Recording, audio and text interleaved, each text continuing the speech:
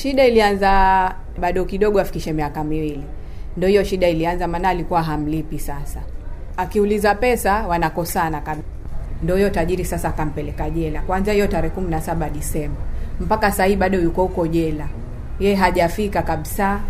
Yasema hapo jela ambapo yuko si pabaya. Afadhali hapo jela kuliko kwa nyumba. Yasema wako wengi hapo, wa Kenya wako wengi sana.